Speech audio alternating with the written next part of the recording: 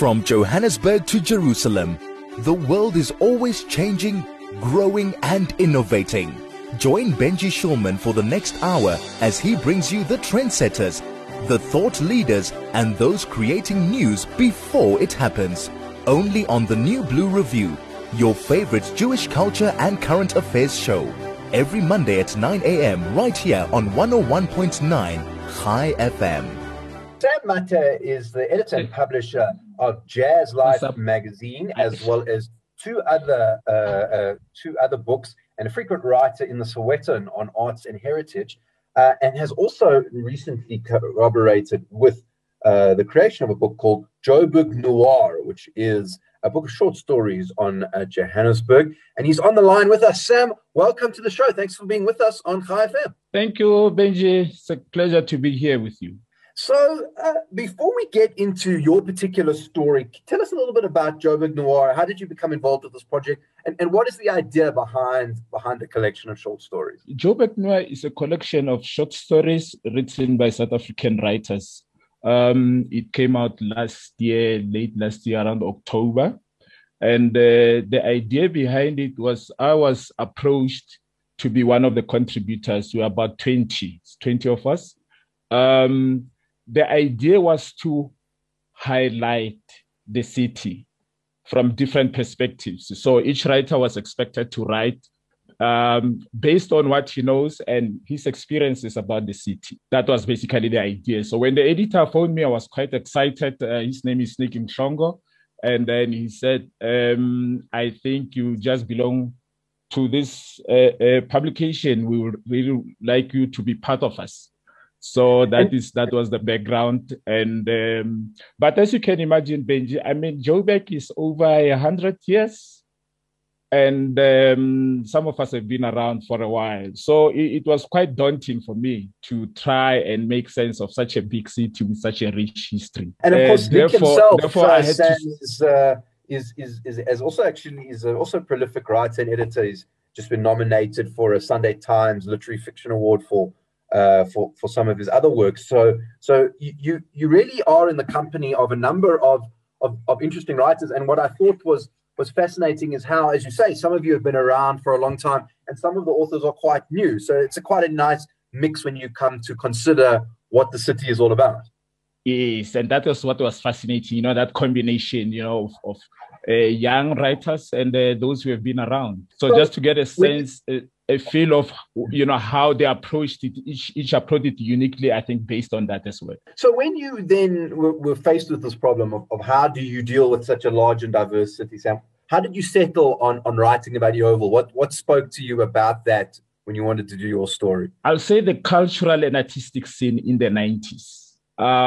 Post-apartheid, let's say from 95, you have your jazz, you have Kwaito, and you have all these interesting characters, all these interesting artists who are behind these genres of music. And most of them were concentrated in Yeovil. Of course, there were other parts, in the city, in the inner city, you are Hillbrow, Berea, but I think Yeovil was much more impressive in that regard. It had a huge concentration of artists, from musicians to broadcasters, and so many things started there. Radio stations. I think YFM, for instance, was part of the scene there. Yeah. So for me, I think that was the main inspiration. I could just zoom in on that, and then the story started unfolding. And you, as you say, like you list some of the people that were in Yeovil in the 90s at the Times, Fred Khumalo, Die Antwoord, Black Sunshine. These are all household names in South Africa, which I guess were people who were still getting, and groups that were still getting their feet there in the 90s in that space. Yes, they were new. Everybody was new. And I guess that was what was exciting. Everybody was new. They were trying to get their feet in the space, as you indicate. And they became pioneers in their different fields. The writers, the journalists, the musicians, broadcasters, all of them. For many of the listeners to this station, Yeovil holds a place in their hearts as you say, a cultural place, but also as somewhere where people lived. My grandfather lived next to the Yeovil fire station. I remember that as a kid growing up, and many people have fond memories because it very much was also at that stage a Jewish area. And you talk about some of the Jewish politicians, Harry Schwartz. You talk about the parliamentarian that was interesting. So there really is also a big mix. Yeovil then in the 90s is maybe similar to what maybe Melville or Norwood is today. Oh yeah, definitely. And for me to mention the Jewish character, that was the history, of course. And I realized that, I could have written about Yeovil, the cultural scene just from 1990 and leave it there. But I think I would have done a disservice. So for me, as a cultural historian, as a researcher, it was important for me to bring back, the roots, to highlight the roots of the neighborhood, and inevitably to include the Jewish aspect in that regard. You are Harry Schwartz, Ronnie Kasril, Sloan Levy, Joe Slovo, and we even had Johnny Clegg, who lived in the neighborhood at the time. Sam Mathe today, he is an author and did a short story on Yeovil for Joburg Noir, which is an edited short story edition about the city. We'll take a short break. We'll be back just after this. From Johannesburg to Jerusalem, the world is always changing, growing and innovating. Join Benji Shulman for the next hour as he brings you the trendsetters, the thought leaders and those creating news before it happens. Only on the New Blue Review, your favorite Jewish culture and current affairs show. Every Monday at 9 a.m. right here on 101.9 ChaiFm. 101.9 ChaiFM. I am Benji Shulman. This is the New Blue Review. We are talking to Sam Mathe today, who is a writer and an art critic of sorts, one might say. He's the editor of Jazz Life magazine and written a few books, and has written a new one, or part of a new one rather, a collection of short stories.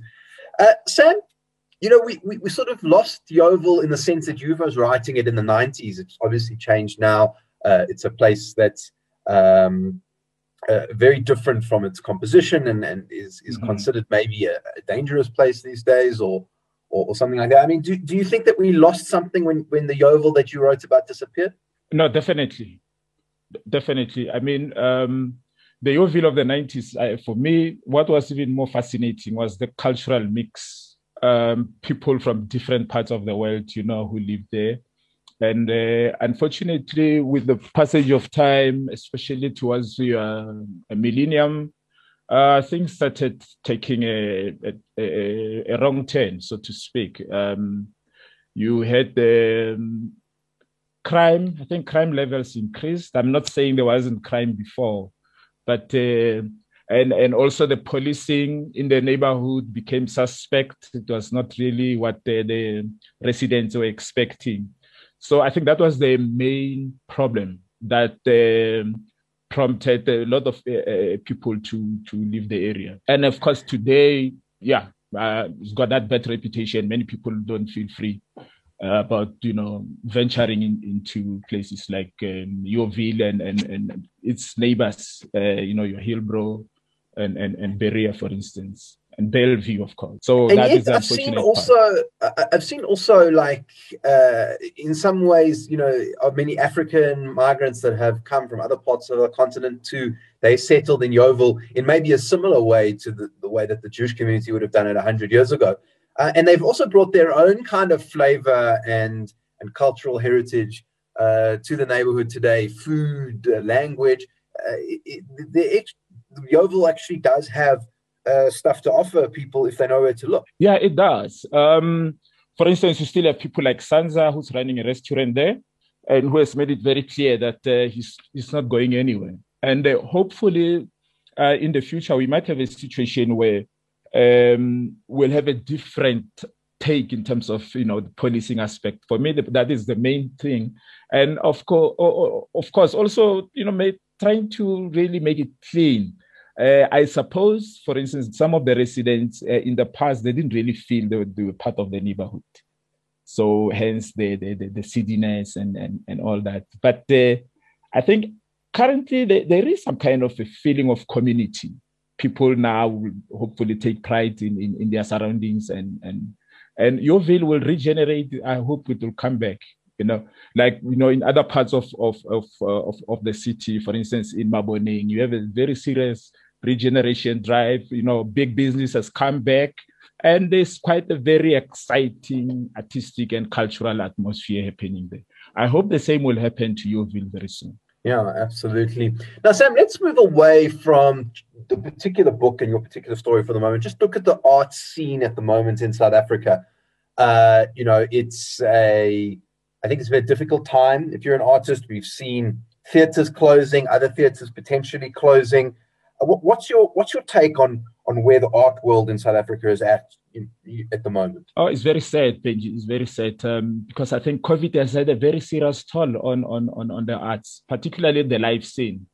The majority of our artists, they depend on shows, on whether it's live music or in theater, and those are the ones that have been very much hard hit. We couldn't have. I think now this is going to be the second year when we are not going to have the jazz festivals. We've got the main one, which is Joy of Jazz. I think that's the big job creator for musicians. So it's very bad. It's really bad. And unfortunately, the relief funds that were supposed to be committed to the artists, again, there's a very big problem in that regard. The government didn't play their part. And now we have a stalemate, artists making demands and the government not budging. I think that is a tragedy because the arts are the lifeblood of this country. And without artists, I don't know, I can't imagine a society without artists. And I suppose I strongly feel that the treatment is just so unfair and so irrational. You've been very outspoken on the issue of the artists outside the National Arts Council and the National Arts Council in general. What is your view about what's going on there and why it's not working? Well, I think they've got legitimate grievances. What needs to be done is for the authorities, especially the board, to explain what happened to all the monies that were committed to the relief drive. So that is basically the issue. The musicians are saying, let us have some transparency. Let us have some honesty in how the monies have been dispensed, because you find there's a serious, huge disjuncture in terms of how these monies have been dispensed. Some musicians that reports, I think you've heard of reports where one artist will be given over like millions, 10 million, stuff like that, while others are still scraping and waiting for crumbs for few thousands for months. So that is the sad part. Yeah, absolutely. I just hope they'll find a solution very soon, because now we are approaching 2 months. I think today is like, say, day 54 or day 55. It's very sad. And it's very interesting for me that Mathe who is the Minister of Arts, Sport and Culture, I think that's the correct designation. Yes. He seems to have acted very quickly on this issue of Cricket South Africa and managed to get the board in line, and yet seems to be completely absent when it comes to the issue of the arts. It just hasn't said anything. He hasn't said anything, and even worse, the presidency hasn't said anything. The office that is responsible for having made these funds available, they've also not said anything, which is even worse. But I think in the case of Mr. Nathi Mthethwa, I think for him, the best thing for him to do is to just resign, and the musicians will have to sit down, the artists will have to sit down and decide what to do, mapping their way forward. But I think they've been failed spectacularly. South African culture at the moment is actually having a little bit of a moment in the sun. I mean, I discussed the octopus teacher just before I came on, but we've also interviewed on this show Master KG. There's been a number of musicians who've been going overseas and doing well. Moonshine Sanely comes to mind. A number of others with the Lion King. All sorts of things. South African culture is actually still producing unique and interesting works. who would you put for the next, say, 5 years, if you're going to say, keep a watch out for this person, if you're a culture vulture type person in South Africa that you want to see going forward, who would you be putting on your list for people to watch in whatever sphere? I'll say I won't have specific names, but I'll say we have to look into amongst the writers, for instance. When I look at this book, Joburg Noir, I came across, wonderful, fresh voices of young writers. And the music scene is also exciting because now we have shifted from Kwaito. There's a lot of diversifications across the board, whether you're talking about music from the townships or just across the board, it's just fascinating. And of course, I think you'll agree with me that we always bring surprises, as it happens with Master K. KG, it was just amazing what has just happened. Nobody really expected that we could have such a young prospect just taking the world by storm the way he did. So to put names, because sometimes you get these wonderful artists and you have hope for the future for them, but after a few months, they just disappear. So that's a tough one to put names. But I'll say across the board, we can expect really like world-class performances. I mean, the film that you have just mentioned, it just filled me with so much pride to think that, when we're there, we've been there before. If you remember Tsotsi, for instance, and others in between. But this one is another big one. Just an amazing, it's a unique production, definitely. And I would really love to say thank you. Congratulations to the creators. They did a wonderful job in this regard. We're talking to Sam Mathe today. He's a writer and cultural critic. And if you have any memories of Yeovil, which he wrote about in his book, you can SMS us on 34519 and let us know what you remember from your days in Yeovil. Now, Sam, one of the things you also like to do is go back and look at the other side of the coin, artists who did amazing things, maybe have been forgotten. You wrote a fantastic, some fantastic things about the history of Zulu radio and different artists that have sort of come before us.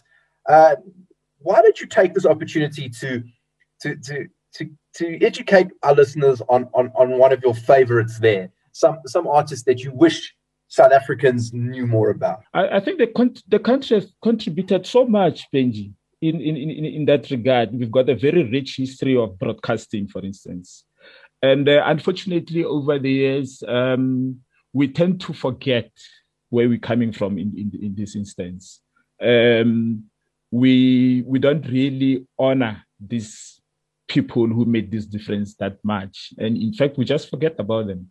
So for me, it's really about memory, it's about history, it's about appreciation, it's about celebration for these pioneers who, opened paths for the next generations to shine through on the airwaves and elsewhere. So it's really important. Besides, when I was growing up, I was just very passionate about radio. I just loved radio. And so, sometimes I constantly look back and think about somebody or some people that, I can remind the readers to say, here he is, he's still around.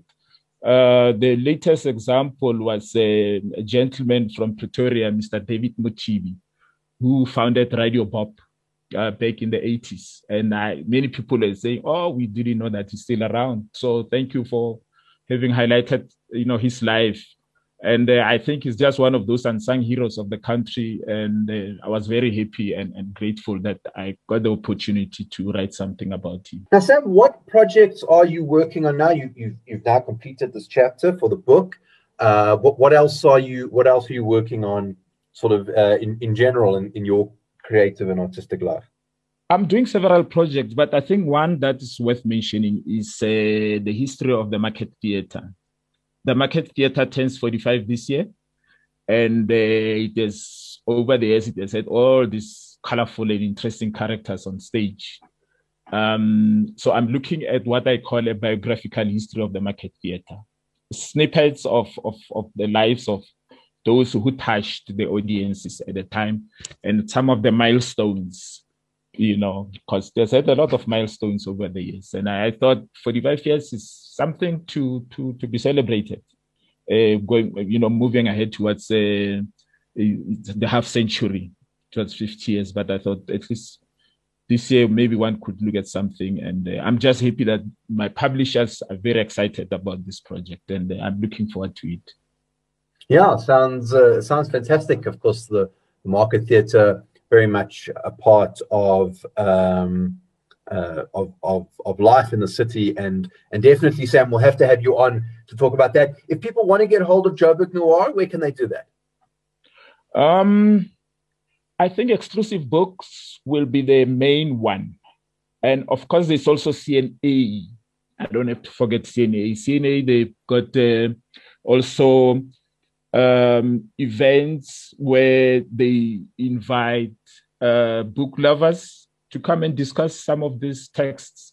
And CNA and exclusive books are the main ones in this regard.